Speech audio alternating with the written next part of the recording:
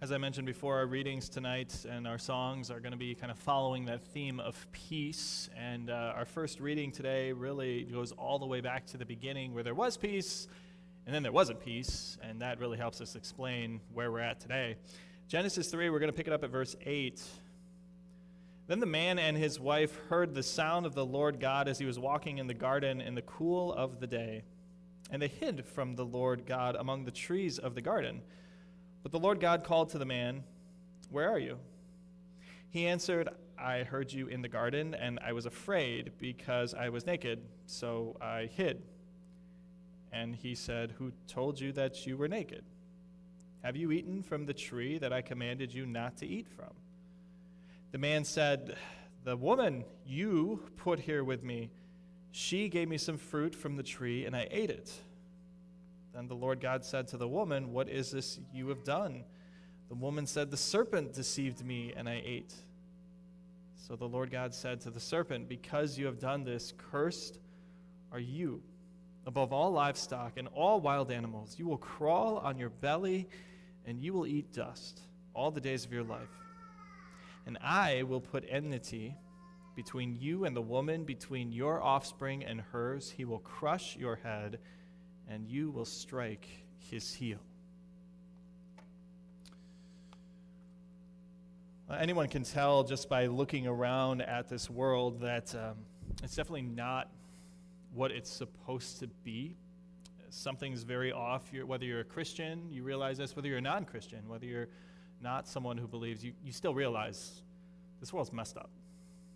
And it's world that we're trying to make it better. In fact, every single person and generation who's ever lived in history has said, yeah, we need to make this a better place.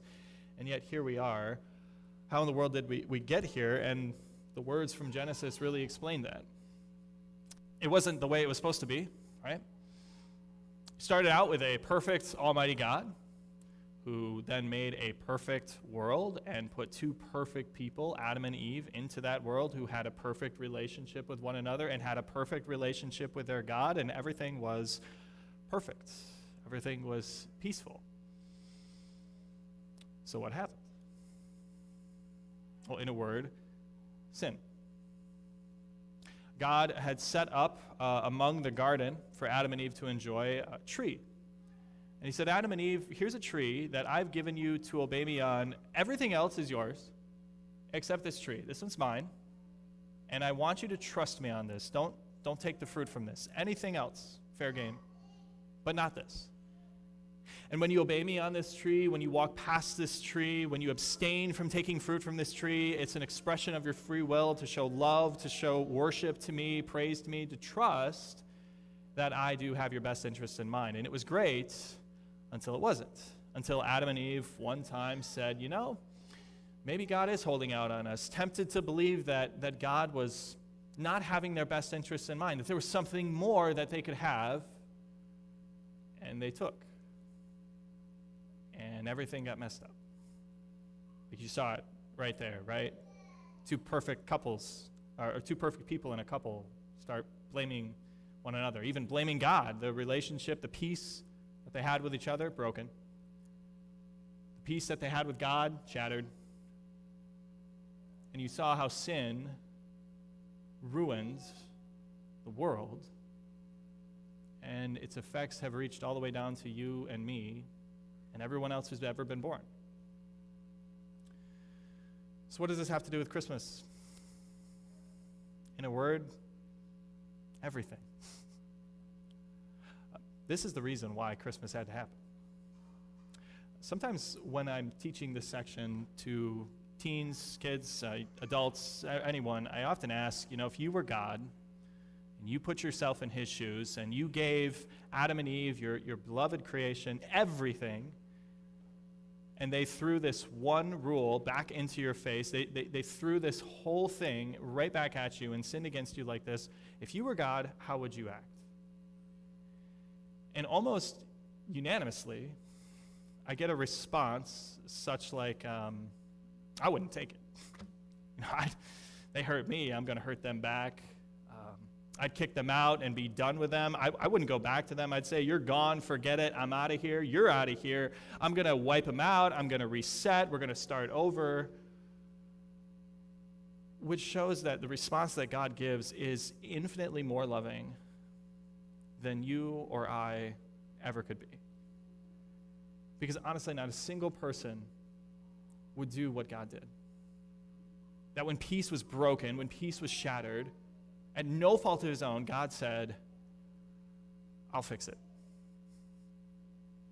I'll reconcile. You messed up, you sinned, and I love you so much that I'm going to send a Savior, a solution for that sin, an offspring, a child who's going to come, who's going to undo everything the devil did by crushing his head.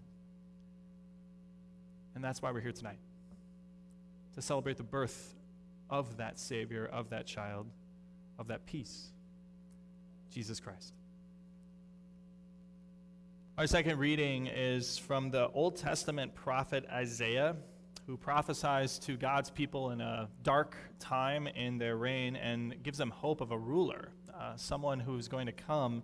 And here's the words that he says. He says, "Nevertheless, there will be no more gloom for those who are in distress. In the past, he humbled the land of Zebulun and the land of Naphtali, essentially Israel there. But in the future, he will honor Galilee of the nations. By the way of the sea, beyond the Jordan, the people walking in darkness have seen a great light.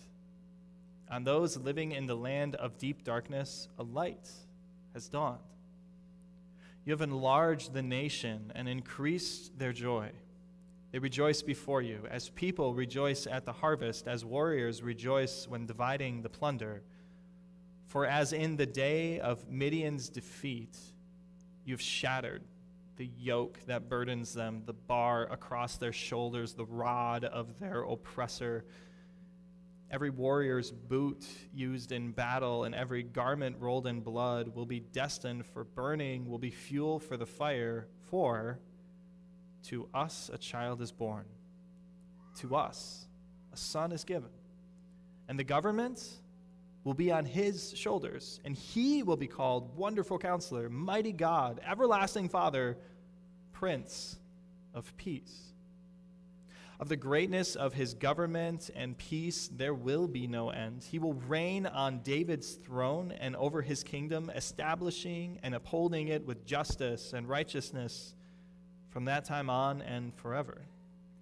The zeal of the Lord Almighty will accomplish this." As I mentioned, Isaiah talking to the Israelites about a ruler that they should expect to have come. And we know that whether you're a president, whether you're a king, whether you're a queen, whatever type of ruler or nation that you're in charge of, one of the fundamental responsibilities of any sort of leader, of any sort of ruler, is peacekeeping. And that's not just keeping peace and making nice with the nations around you, that's also peacekeeping within your own citizens, within your own nation itself, right? And so far as I can tell, history, the world, has not produced an earthly leader who has done a great job of bringing about lasting and effective, wholehearted peace to the world. It hasn't happened. We keep craving for it, but we keep having to search for it. You see it, right? You turn on the news, you see the unrest.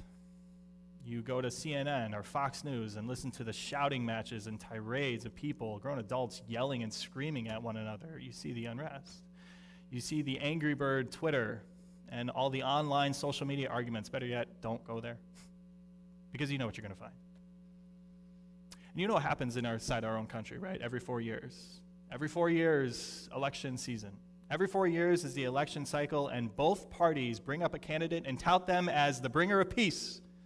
This is the person who's going to fix our nation. This is the person who's going to bring about peace. This is the person who's going to solve all of our problems. And if I have my number correctly, we've had 46 presidents, and we're 0 for 46. And having someone bring about that peace that we're all searching for. And so is every other nation.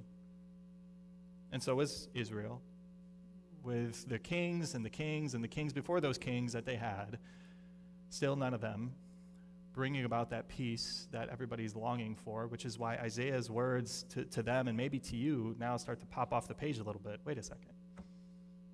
Here's a ruler whose the government is going to be put on his shoulders, this child. And what's he going to be called? Prince of Peace? Only the peace that he would bring about would be a peace that would be so much better than what we're looking for in the world, a peace between God and man. A peace that would be lasting, a peace that would never end, a kingdom where he would rule justly with righteousness, right? That's something to get excited about. That's a ruler to get behind. And that's who Jesus Christ was. That's who Jesus Christ is. And while we get to experience this peace, not just of a night, but of what this night means, as we get to experience this peace in a veiled sort of way, because we still live in a broken, sin-filled world with crime, with wars, with unrest.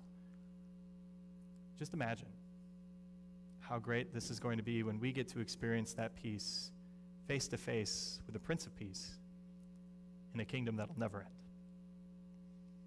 Our next reading takes us to the New Testament, jumping us from an Old Testament promise, an Old Testament prophecy, all the way to the fulfillment of that prophecy starting to take place with an announcement, a birth announcement like none other, like nothing you'll see on Facebook at all, nothing like Instagram, an angel coming to echo the words that we just heard from Isaiah to an unsuspecting woman named Mary to tell her the good news of what's about to happen. In the 6th month of Elizabeth's pregnancy, God sent the angel Gabriel to Nazareth, a town in Galilee, to a virgin, pledged to be married to a man named Joseph, a descendant of David. The virgin's name was Mary. The angel went to her and said, "Greetings, you who are highly favored. The Lord is with you." Mary was greatly troubled at his words and wondered what kind of greeting this might be, but the angel said to her, "Do not be afraid, Mary. You have found favor with God. You will conceive and will give birth to a son, and you are to call him Jesus. He will be great and will be called the Son of the Most High. The Lord God will give him the throne of his father David, and he will reign over Jacob's descendants forever. His kingdom will never end." "How will this be?" Mary asked the angel, "since I am a virgin?" The angel answered, "The Holy Spirit will come on you, and the power of the Most High will overshadow you. So the Holy One to be born will be called the Son of God. Even Elizabeth, your relative, is going to have a child in her old age, and she who was said to be unable to conceive is in her 6th month, for no word from God will ever fail." "I am the Lord's servant," Mary answered. "May your word to me be fulfilled." Then the angel left her. So we've talked a lot about peace so far, and I guess maybe we should just ask the question straight up. What is peace? What are we talking about when we talk about peace? I think there's a lot of different ideas, a lot of different definitions out there. I'm a little partial to maybe the Hebrew word shalom. If you've heard that word before, shalom, it's more than just a greeting. In essence, it means peace.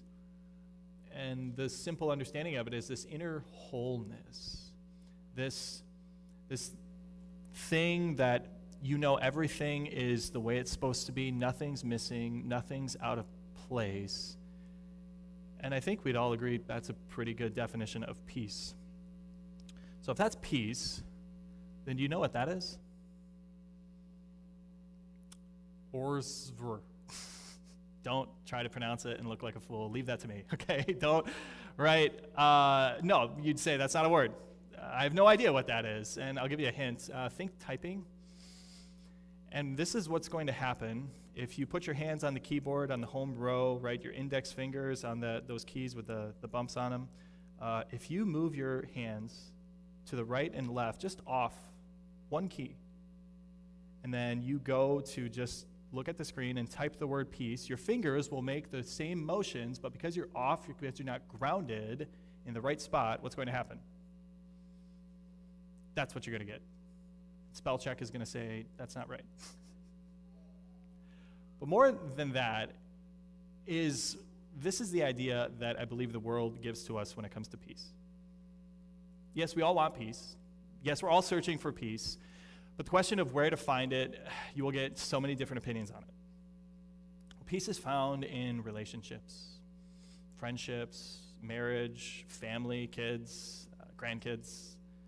Or peace is found in a fulfilling job, a fulfilling career, a fulfilling purpose in your life. And while those are not bad things in and of themselves, while those are great and wonderful blessings to have, and maybe you've had some of those things, then you would especially know it's missing something. That's not quite that wholeness that you're looking for. Yeah, a great marriage will feel good. Yeah, a great job will be great. And it fills you up a little bit, but perfectly content? That you're not looking for anything else? That you have no more needs? Nothing is out of place in your life? Probably not. Because what the world touts as peace is more like what you see here. So close, but because it's rooted and grounded on the wrong thing, not even close. It turns out it's so far away, actually. Which is why I love these words, this birth announcement that the angel Gabriel gives to Mary. Words of peace that she had no idea, and unsuspecting to her, that she would be the mother of God, the mother of Jesus Christ, and tells her that this child is not just going to be an ordinary child. This child is going to be that Prince of Peace that we heard about. This child is going to be the bringer of that peace, and his kingdom will never end. And just how would he give us that peace? You think about it. We sang a song, Emmanuel. O come, Emmanuel, God with us, the almighty creator of the universe, who holds everything in the palm of his hand, would take that same palm, wrap it up in flesh, so that palm could be nailed to a wooden beam by a soldier and pierced. Because the punishment for our peace, he put that on his shoulders. He took those sins. He took that payment to the cross. And that's something that nothing can take away. No amount of bad circumstances, no amount of sins that you've done, nothing can take that away, what Jesus has done for you. That's real peace. That's so much more than a good job, so much more than a fulfilling marriage or kids. That's an eternal peace that you have now, and it'll never end. Let's continue with our fourth reading. Our fourth reading is from Luke chapter 2, and we're going to look at these, probably the most familiar Christmas words that we get at this time of year. Luke chapter 2, we're going to break it up into two sections and see some awesome stuff that God has for us. Luke starts out, in those days, Caesar Augustus issued a decree that a census should be taken of the entire Roman world. This was the first census that took place while Quirinius was governor of Syria, and everyone went to their own town to register. So Joseph also went up from the town of Nazareth in Galilee to Judea, to Bethlehem, the town of David, because he belonged to the house and the line of David. He went there to register with Mary, who was pledged to be married to him and was expecting a child. While they were there, the time came for the baby to be born, and she gave birth to her firstborn, a son. She wrapped him in cloths and placed him in a manger because there was no guest room available for them. Now, as familiar as these words are probably to most of us, like if you maybe grew up in a church, maybe you had a church program, a little kids program, maybe you grew up saying those words, or maybe if you're kind of new, maybe those words are starting to become more and more familiar. You're hearing them all the time. What about the first couple words? The first three words, in those days. Don't really think much about it. we say them all the time, we can recite them all the time, but we just kind of pass by those words. Don't really think anything at all about them. And yet I love how Luke starts out. He starts out that way, in those days, right? Not once upon a time, not in a galaxy far, far away. He says, no, in those days, as in the days when so-and-so was ruling and when these events were happening in history. See, the interesting thing is sometimes as I'm teaching the Bible to people, and sometimes people are learning the Bible, they'll say, why are there these like obscure details? Like they went to so-and-so's house, or the name of this street is First Street, or there was this town, or there was why do we need all of those? And Luke especially, it's so detailed, and I love the reason why. Luke was a very well-educated doctor, physician, and if you didn't know, Luke writes the Gospel of Luke and the book of Acts to a friend named Theophilus, who seems to be a little skeptical. Everybody's talking about this Jesus guy who apparently was God, and he lived perfectly, he died, but he rose again, and it kind of sounds a little crazy, kind of sounds like something you'd make up, a story that you'd tell. Can I really believe it? And so Luke sets across this great endeavor, doing interviews, gathering all sorts of research and evidence, and more detailed than any of the other gospel writers, nailing down precise facts in history, corroborating other events to show you the simple fact that yes, Theophilus, you can believe this. And not just for him, right? For you and for me. Maybe if you have ever thought, well, yeah, Christmas, it's a nice story, but nothing else. No.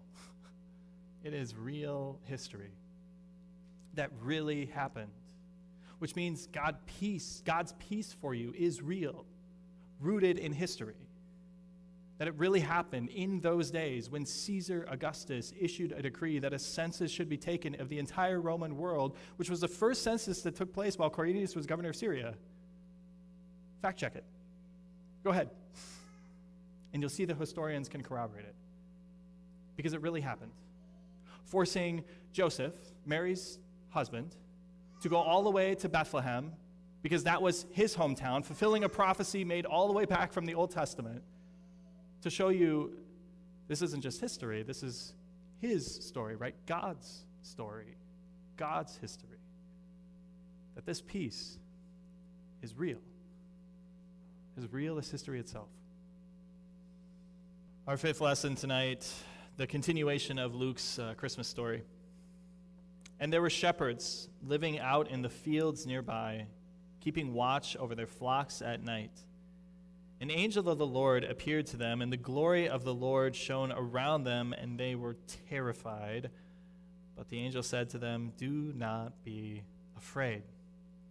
I bring you good news that will cause great joy for all the people. Today, in the town of David, a Savior has been born to you. He is the Messiah, the Lord. This will be a sign to you. You will find a baby wrapped in cloths and lying in a manger." And suddenly, a great company of the heavenly host appeared with the angel, praising God and saying, "Glory to God in the highest heaven, and on earth peace to those on whom his favor rests." When the angels had left them and gone into heaven, shepherds said to one another, "Let's go to Bethlehem and see this thing that's happened, which the Lord has told us about." So they hurried off and found Mary and Joseph and the baby who was lying in the manger. When they had seen him, they spread the word concerning what had been told them about this child, and all who heard it were amazed at what the shepherds said to them. But Mary treasured up all these things and pondered them in her heart. The shepherds returned, glorifying and praising God for all the things they had heard and seen, which were just as had been told to them. So if you were going to make up a story about the Savior of the world, the God-man coming into the world, the Prince of Peace, if you're going to make it up, maybe you would say, okay, the mother of God is going to be this royal princess, this super big, noble, important person, and instead what you get is a peasant girl, poor, lowly of status, from a small town of Nazareth. And you would maybe write it like, yeah, he was born in a palace for everyone to see, and instead He was born in a barn, laid in a manger. By the way, kids, next time you leave the door open and your parents say, hey, what is this? Were you born in a barn? You can say, no, but Jesus was. You can always say that. Don't do that. You would expect maybe that the father-in-law, I guess, if you will, would be some super important person, but a carpenter. And maybe you would expect the first witnesses of this Christ child would be some, again, highly respectable, noble people of stature, and instead what you get is some no-name, blue-collar, late-night working shepherds working in their favorite fields near Bethlehem, and they were the only ones to see this incredible, heavenly, angelic light show display that you would think half the world would see this. Nope. Just them. You would never write it this way. Because truth is stranger than fiction. More than that, it shows you so much about the nature of God's grace. God is not looking for perfect people. He's not looking for holier-than-thou people. He's not looking for some sort of elite class and stature and people who have it all together, people who are worthy of his grace, because the fact is nobody is. Instead, what this shows you is these fairly ordinary, mundane, plain Jane people. That's who grace is for. You. And I'm not trying to insult you. You. That's who this peace is for. For you, for me, for everybody. Regardless of who you are, regardless of what you've done, it's for you. This most special thing is for the most ordinary of people, right? And I want you to know that. And I want to say that specifically because maybe you came in today saying, well, I'm only here to make Grandma happy. I'm only here because it's what we do as a family. I'm only here because, well, it's Christmas. I guess I'm supposed to show up in a church. But I want you to know that it's more than just a holiday, right? I want you to know that whatever you walked in today with baggage or burdens, with guilt or with grief, with sins that are weighing you down, with skeletons in your closet, whatever it is, Jesus came for you. Like whatever it is that's on your heart, whatever it is that you're thinking, I'm not worthy, you're right. No one is. And it doesn't change the fact that he gives you his grace, his peace. Take that peace in. If you want to learn more about it, come talk to me after the service or keep coming back. Trinity, we're not going anywhere. And I'd be more than happy, we'd be more than happy to keep telling you about this peace. Because it's you. It's for you. It's for all people. Not a peace of world peace and no wars and no crimes, although that is coming. But it's a peace so much better than that. A peace between you and God that will never end.